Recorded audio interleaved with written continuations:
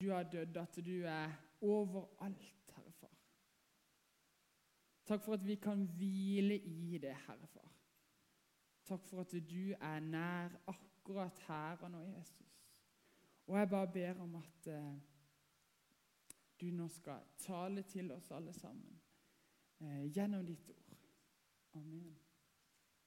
For dere som ikke kjenner meg, så heter jeg André Myhren, og jeg jobber som ungdomspastor her.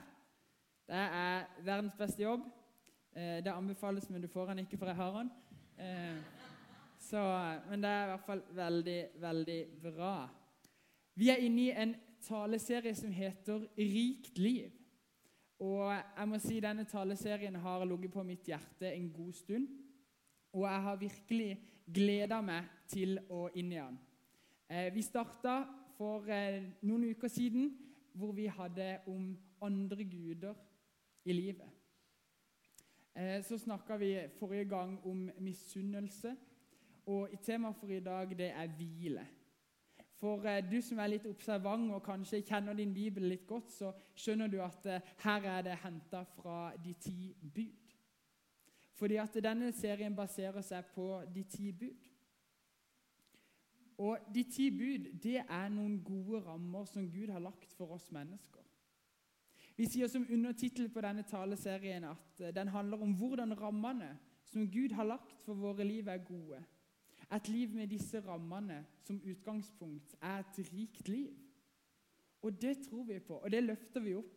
Fordi vi tror ikke at dette her noen regler som bare skal trykke oss ned, men vi tror at dette gode rammer for et liv i frihet.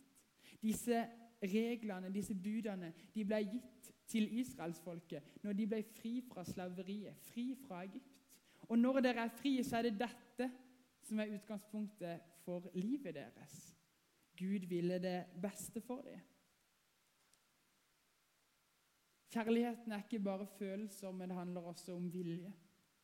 Kjærligheten til Gud, kjærligheten til mennesker. Gud han har gode planer for oss. Han ønsker fremtid og håp for oss i evigheten. Gud har gjort klar en evighet foran oss. Men også her vi også i dag, så har han planer for oss om et rikt liv. Og i dag altså hvile som temaet. Dere kan se her hvordan det å være ungdomspastor av og til. Life is good. For 2,5 uker siden så forberedte jeg meg til denne talen, og mye av det jeg skal si da henter jeg fra en svensk pastor og skribent som heter Thomas Sjödin, og har skrevet mye om det å hvile, mye om ting som vi i våre dager tenker at det så viktig, sånn det, og så han en motvekt til det. Her sitter jeg i hengekøye på Undalseia og leser bok. For en jobb, fy søren. Anbefales fortsatt. I dag, vårt samfunn har noen symptomer. Vi ser at det noen ting som preger oss. Et stort sykdomstegn, det at vi sliter masse med stress og med utmattelse. Det blitt et stort samfunnsproblem. Tidligere, i gode gamle dager, så het det at man var blitt gammel og sliten. I dag så hører du oftere og oftere ung og utbrent. Og det noe vi må ta på alvor. Det en god grunn til at mange opplever dette, at livet blir for krevende, at det blir for mye pes. Jo, fordi at de har glemt hva hvilen handler om.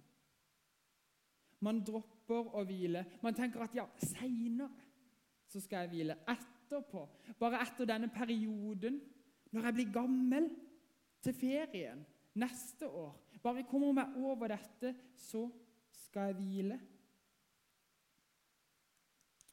Men i Guds øyne så hvile så viktig at han tok det med i budene.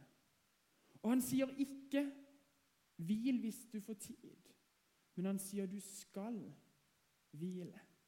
Folkens, vi skal hvile, vi trenger å hvile. Og Gud vet det, for han har skapt oss.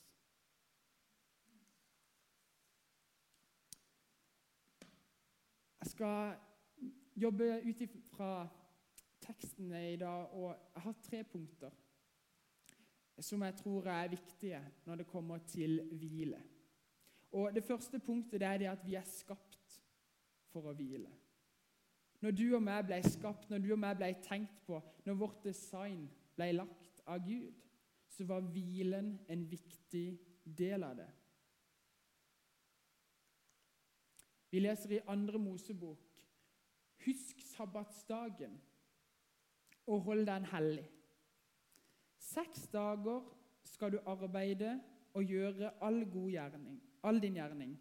Men den 7. dagen er sabbat for Herren din Gud.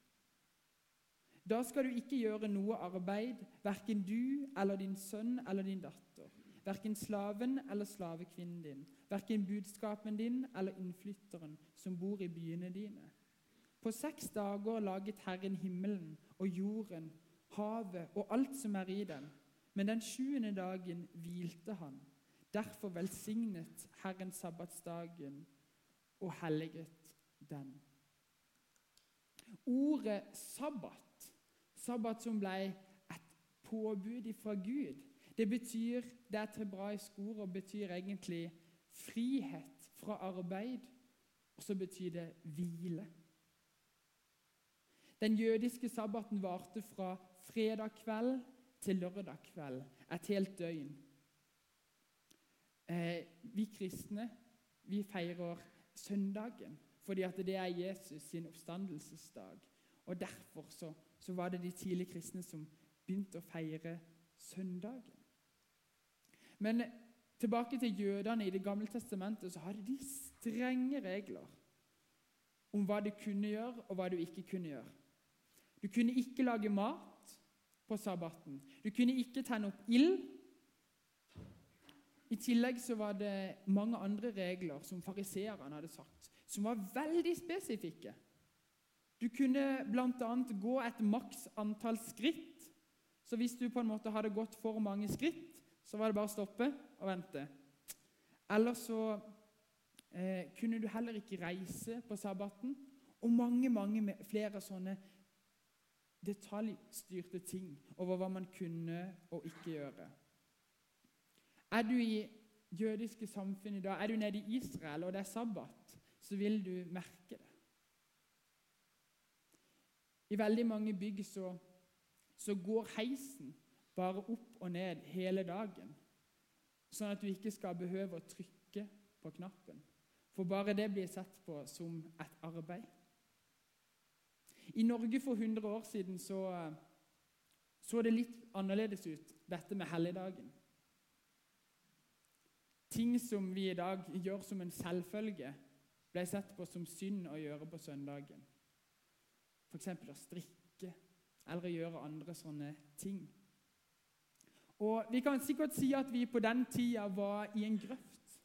At det var alt for mye, alt for detaljstyrt, alt for lovisk. Men hvis vi var i en grøft for 100 år siden, så ligger vi godt plassert i den andre grøfta i dag.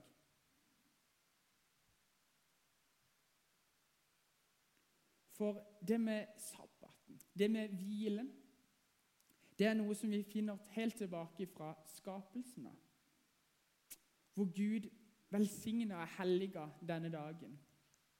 Vi leser i 1. Mosebok 2 at den 7. dagen fullførte Gud det arbeidet han hadde gjort.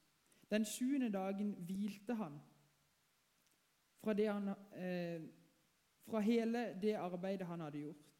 Gud velsignet den 7. dagen og helliget den. For den dagen hvilte han fra sitt arbeid, det som Gud hadde gjort da han skapte. Vi leser her om at Gud, han hvilte. Tenk litt på det. Gud hvilte. Er det noen av dere som tror at Gud var sliten etter å ha skapt? Og når jeg skapt og formet og lagd og fikset og gjort det greit her, så nå skal det bli godt med en pause. Allmektige, evige Gud, som kan alt, og som ingenting er umulig for han. Tror vi at han var sliten? Jeg tror ikke Gud var sliten. Jeg tror ikke Gud heller trengte å hvile. Men Gud, han demonstrerer. Gud viser oss noe. Han går foran. Han er vårt forbilde i dette med å hvile. Og det som er for de første menneskene som ble skapt, de ble jo skapt den 6. dagen. Og hva var det de skulle begynne med? Begynne å stelle i hagen, begynne å grave, begynne å fikse, begynne å hugge og skyte. Nei, det var ikke det. Den første dagen for menneskene, det var at de skulle begynne med å hvile. Og her tror jeg vi har gjort en alvorlig bommert, folkens. For vi tror at søndag er den siste dagen i uka, men det er ikke det. Det kan du si til deg selv når du kommer hjem i speilet i dag. Du, det som du har trodd, at søndag er den siste dag i uka, stemmer ikke det. Det er den første dag i uka. Det var den første dagen. Og man skal hvile først. Det er rekkefølgen. Hvile først, og så kan vi jobbe, så kan vi arbeide. Så vår kalender, som går fra mandag til søndag, er bare tull og tøys. Hadde jeg laget kalender, så hadde han sett sånn ut. Og jeg skulle liksom si dette her når jeg var i USA da. Nei, ikke USA, i Mexico. Og masse amerikanere der og alt mulig sånn. Sier jeg, ja, hadde jeg laget kalenderen, så hadde han sett sånn ut. Og de bare, ja, men det ser jo sånn ut. På de sine telefoner og i kalenderen så ser det sånn ut. Så de har mye mer bibelsk kalender enn det vi har. Så vi må hvile først. Vi må først lage rom for hvilen. Vi starter i dag. I dag er første dagen i uka, folkens. Vi kommer her for å hvile. Vi kommer her for å ta imot det Gud har for oss for neste uke. Vi kommer ikke liksom drassende med alt det der tunge, alt det der. Men vi starter på nytt i dag. Og alt det vi får med oss herifra, skal vi ta med oss inn i uka. Men hva handler egentlig denne hvilen om da? Hva vil det si å hvile? For det hvile, hva betyr det da? Noen stikkord vi kan bruke for å forklare hva dette handler om, er jo begrepene hviledag og helligdag. For det står at Gud han velsigna sabbaten, og Gud han helliga sabbaten. Og det gjør at denne dagen som vi feirer på en søndag, er både en hviledag og en helligdag. Vi får liksom to for prisen av en. Og så er det sånn at disse to hører så nøye sammen. Hviledagen, det er en gave ifra Gud. Det er der hvor du kan på en måte være litt sånn passiv. Du trenger ikke å gjøre så mye, men du kan ta imot. Du kan hente kraft for resten av uka. Trivsel og lykke. Men så handler det ikke bare om å liksom sitte i en stol under et teppe. Det handler om noe mer. Det handler om at vi ikke bare skal hvile på en måte fysisk eller i hodet vårt, men vi skal hvile i Gud. Og vi skal ta imot det han har for oss. Og derfor er det også helligdag. Og helligdag, det betyr at vi skal bruke denne dagen til å være sammen med Gud og lære han bedre å kjenne. Mange sier det at Jesus han var liksom sånn sabbaten, han drev og røska i det, og han fikk jo masse problemer med de skriftlærde og fariseerne akkurat på grunn av dette med sabbaten. Men samtidig så leser vi at Jesus han var trofast i synagogen og i tempelet på sabbaten. Det var en del av hans rytme. Og vi kommer til gudstjeneste. Og jeg tenkte liksom, ja, men hvorfor gjør vi egentlig det? Når vi har jobbet med å utvikle gudstjenesten her i kirka nå, og det holder vi fortsatt på med, så har vi kommet frem til noen sånne nøkkelord for hvorfor vi samles som fellesskap. Og kanskje den viktigste setningen i forhold til det har for oss vært at ærlige liv møter en levende Gud. Vi kommer med våre liv akkurat sånn som det er til Gud. Ikke smøre på, ikke gjøre det verre, ikke gjøre det bedre, men Gud, her er vi kommer sammen, og vi er fremfor deg. Det er det gudstjeneste handler om. Så ønsker vi at dette her skal være noe å ta med seg i hverdagen. At gudstjenesten skal være noe å ta med seg i hverdagen. at man får hjelp til å søke Gud når man kommer hjem, og til å være et vitne. Og så ønsker vi at det skal være et høydepunkt i uka, at uka skal starte med noe skikkelig, skikkelig bra. Og så tror vi at det med å hviledag og helligdag hører så nøye sammen. Og det tror jeg er viktig for oss. Punkt nummer 2, folkens, det er at vi trenger å hvile i Gud.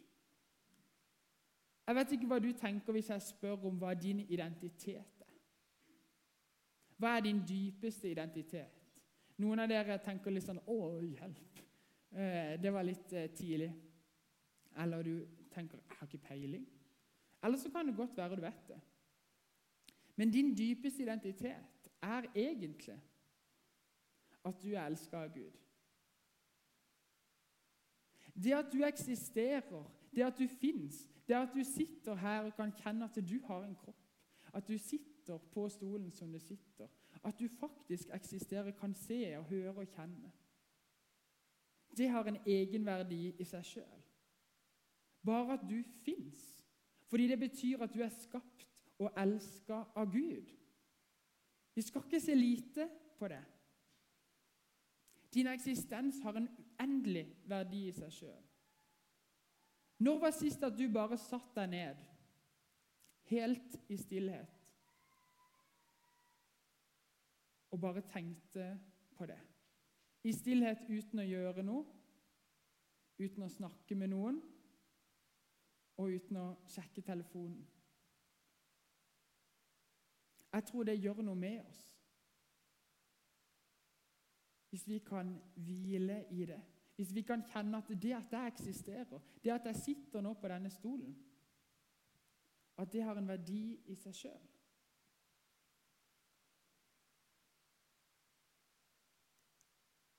Jeg har nå vært denne uka på retreat i Sverige.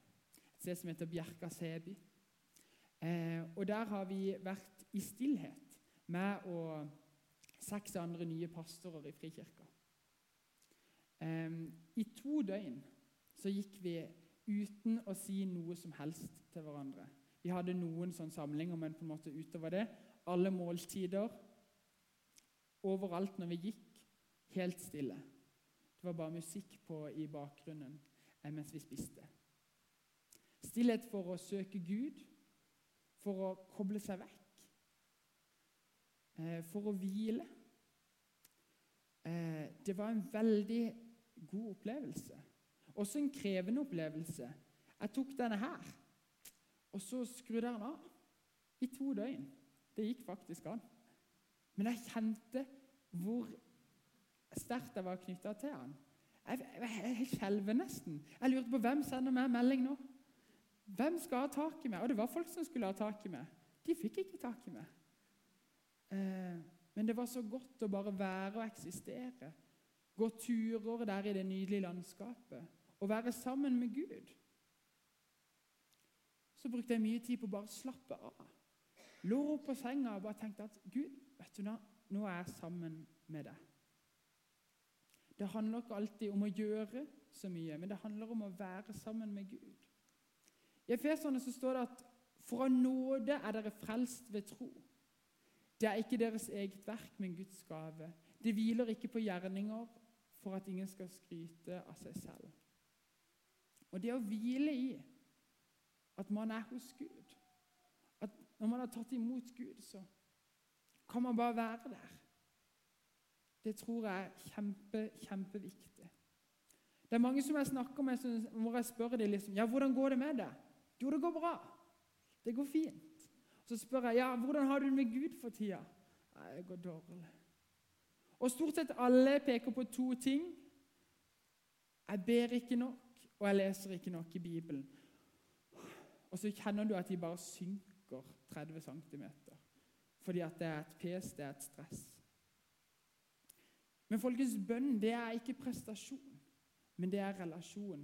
Det handler om å være mye mer enn hva vi sier i bønnen. Mennesker som vi kjenner godt, trenger vi ikke å si så mye til, selv om vi er sammen med dem. Fordi at vi kan bare være sammen. Hvis vi har den tryggheten, så er det et godt vennskap. Sånn er det med Gud også. Vi kan være sammen med han uten å nødvendigvis si så mange ord. Og det, folkens, det er det hvile i. Han Thomas Judin, som jeg refererte til her i begynnelsen, han skriver om at han møtte en karmelittmunk som het Wilfrid Stinesen. Og han møtte han her, som var et stort sånn åndelig forbilde, som har liksom gitt sitt liv til å be, til å være med Gud, til å bort ifra alle liksom goder som vi har. Og så var han litt sånn der, ja. Og så spurte han om et spørsmål som hadde gått og gnagget. Så sier han til han, han var bekymret over sitt eget åndelige liv, og lurte litt sånn på hva han tenkte om det, for han følte liksom at han fikk ikke nok tid til å få utvikles, til å fordype seg. Og i hverdagen med familie og jobb og på en måte alle disse tingene som han trengte å gjøre, så var det for lite tid til stillhet. Og så sier han denne munken etter å ha tenkt seg litt om, så sier han det at jeg tror Gud sier til deg at det er bra nok som det er. Det er bra nok som det er. Så gikk det en lang stund.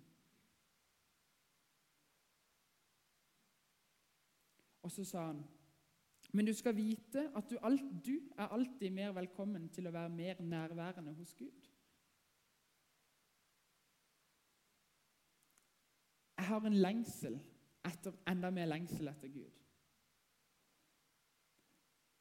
Og noen ganger så merker jeg det veldig, og noen ganger er det bare et ønske om å ha det. Men uansett så elsker Gud oss i nåværende tilstand. Også når vi ikke gjør noe som helst. Martin Luther han sa det at man tjener Gud også gjennom uvirksomhet. Og et begrep som mange av oss kjenner til, det er å strekke til. Strekker du til? Opplever du at du strekker til? De aller fleste av oss har en opplevelse av ikke strekke til, i alle fall på et område. Som foreldre, i ekteskapet, i jobben vår, i gudsrelasjonen, i mitt sosiale liv. Men hvem er det egentlig som har sagt at vi skal strekke til? Og hvem er det som har sagt hva det vil si å strekke til? Hvor mye må vi strekke til? Tenk om det egentlig er lagt ned i oss, i vår natur, at vi ikke skal strekke til. Tenk om at det handler om at vi trenger å søke hjelp hos hverandre, at vi er skapt for fellesskap, for eksempel. Og tenk om det handler om at vi er skapt for å søke Gud. Og at det rommet mellom der jeg ønsker å strekke til, og dit jeg faktisk strekker til, mellom idealet og den faktiske situasjonen. At det rommet der kan Gud fylle med sin nåde. Kanskje det er det handler om å hvile. Thomas Judin han har denne livssetningen sin, som jeg igjen og igjen og igjen kommer tilbake til.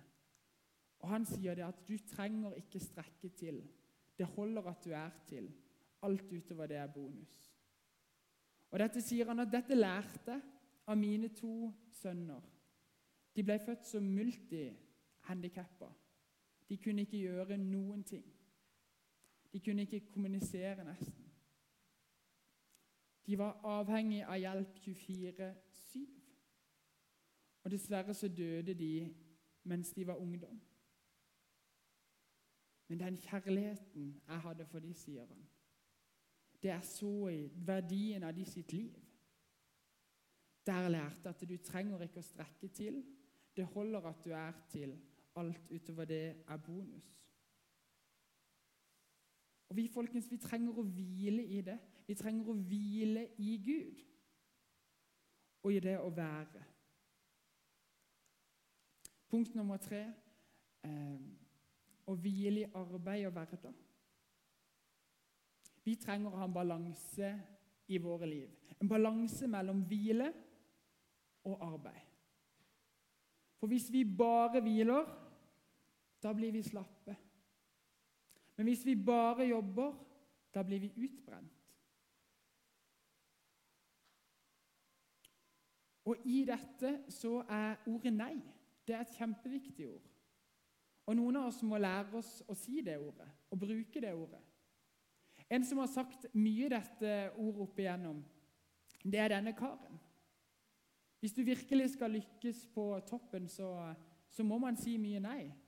Man må si nei til å gjøre alle de tingene som andre har lyst til. Man må si nei til å henge, man må trene. Man må si nei til å spise det alle andre spiser, fordi at Ole Einar Bjørndalen skal bli best i verden. Og jeg kan bare forestille meg hvor mange nei han har sagt i sitt liv, og hva det har kostet, det han har gjort opp gjennom sin karriere.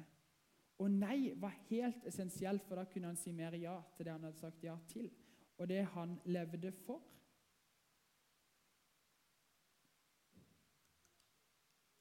Et annet ord som også er viktig, det er ordet ikke. Vi lager stadig lister over ting vi skal gjøre, og få til, og gjennomføre. Men har du noen gang laget en liste over hva du ikke skal gjøre? Det er ikke så kjempelenge til sommeren. Hva med å sette deg ned og lage en liste med de tingene du ikke skal gjøre i sommerferien? Hvilke rom du ikke skal pusse opp? Hvilke bøker du ikke skal lese? Hvilke mennesker du faktisk ikke trenger å besøke?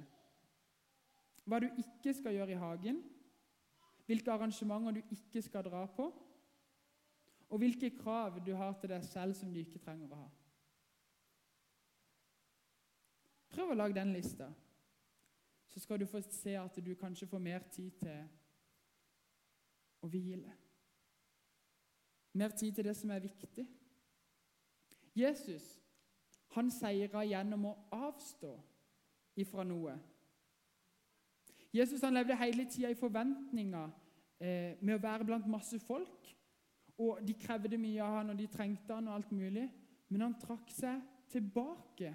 Han sa at, ja, jeg ser behovet her, men nå må jeg dra her og være sammen med far, sammen med Gud. Jeg må hente energi og kraft. Og så kommer han tilbake igjen. Når han forlater folkemengden som står der, så er det klart at der er det mange behov. Mange behov som han faktisk ikke der og da møter. Men han forlater folkemengden. For Jesus han skjelner mellom det viktigste og det som bare er viktig. For det er nemlig en forskjell der på det viktigste og det som bare er viktig. Han møter ikke alle behov. Hvis Jesus skulle ha møtt alle behov som fantes på den tida, så kunne han ikke gjort det som han egentlig var der for å gjøre. For behovene, de tar aldri slutt. Og Jesus kunne holdt på i mange år der. Men han var sendt der med den viktigste hensikten av å dø på det korset og stå opp igjen. Og hadde Jesus blitt opptatt med alle de andre tingene, så hadde han ikke gjort det viktigste, og vi hadde slett ikke sittet her i dag. Det er til ettertanke for oss. Bruker jeg tid på det viktigste, eller bare på det som er viktig?